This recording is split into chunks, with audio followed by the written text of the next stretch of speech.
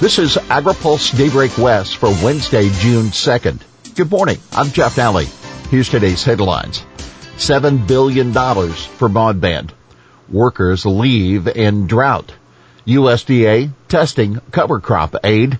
And tax policy, major concern to farmers. Delays raise suspense over $7 billion broadband proposal.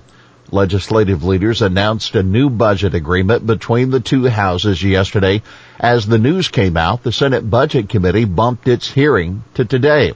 Among the many items on the agenda is a proposal from the governor for $7 billion to spend over 2 years on broadband connectivity. The funding comes from a mix of American Rescue Plan dollars and state taxpayer fund. The proposal is still an early concept. Budget committees are likely to approve placeholder language and return to the issue later this summer after the state budget's been passed. This raised concerns for Joy Sterling, who serves on the State Board of Food and Ag. I'm very, very concerned that delays are already happening, said Sterling during a board hearing yesterday.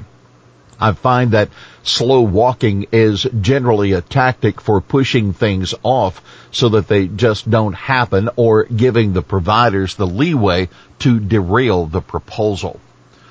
Farmers fear post-drought worker shortage.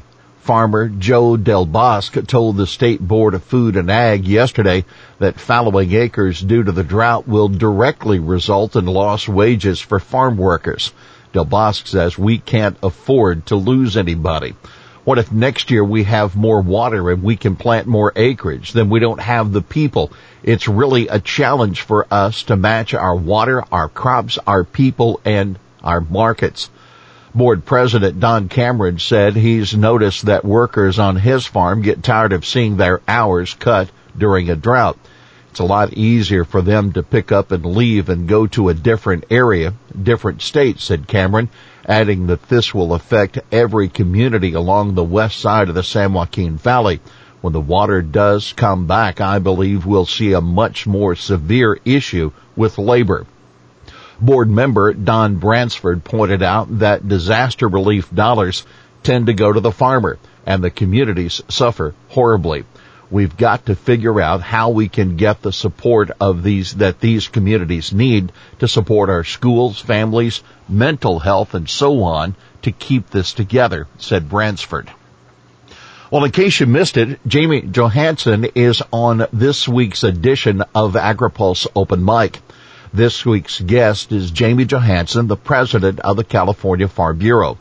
With a push toward climate-smart agriculture from the state and federal governments, Johansson says farmers shouldering a tremendous regulatory burden, that in addition to one of the state's worst droughts. Johansson discusses the ideological disagreement with those who call for land preservation and oppose working lands. The conversation also covers the shortage of farm workers and how this impacts California's diversity of crops. USDA tries out cover crop premium subsidies.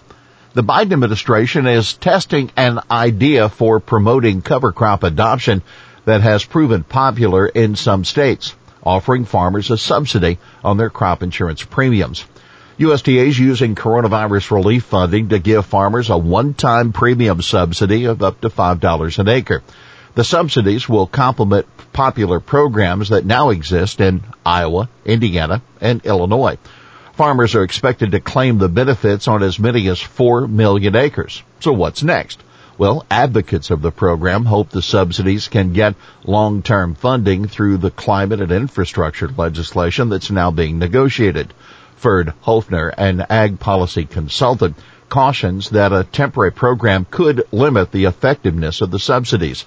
He hopes such subsidies can eventually be expanded to other soil health practices. Biden tax proposals worry farmers. Producers continue to be very concerned about federal tax policy and higher taxes on inherited assets.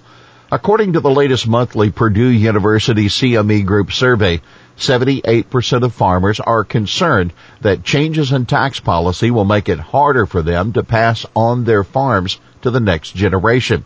83% expect capital gains taxes to increase within the next 5 years. Some 71% of producers say they are very concerned about the loss of stepped-up basis. President Biden has proposed to tax all capital gains at death, eliminating the stepped-up basis from which heirs now benefit. Taxes would be deferred on family farms as long as they stay in operation. The survey sponsors say that concern about tax policy could be one factor leading some producers toward a less optimistic view of the future, as reflected in this month's Future Expectations Index. Grassley zaps USDA over electric vehicle budget request. Republican Senator Chuck Grassley of Iowa is ripping USDA for earmarking $25 million in its budget request for transitioning its vehicle fleet away from conventional fuels. According to USDA's fiscal 2022 budget summary, the funding will go for hybrid, alternative, and or electric vehicle charging infrastructure as an interim critical step to meet strategic clean energy goals.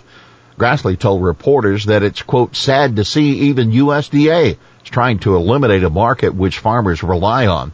He called President Biden's attempt to electrify the government vehicle fleet, quote, wishful thinking.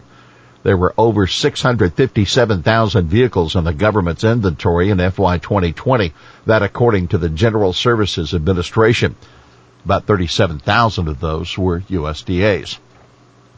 FDA supports vaccines for migrant, seasonal food, ag workers.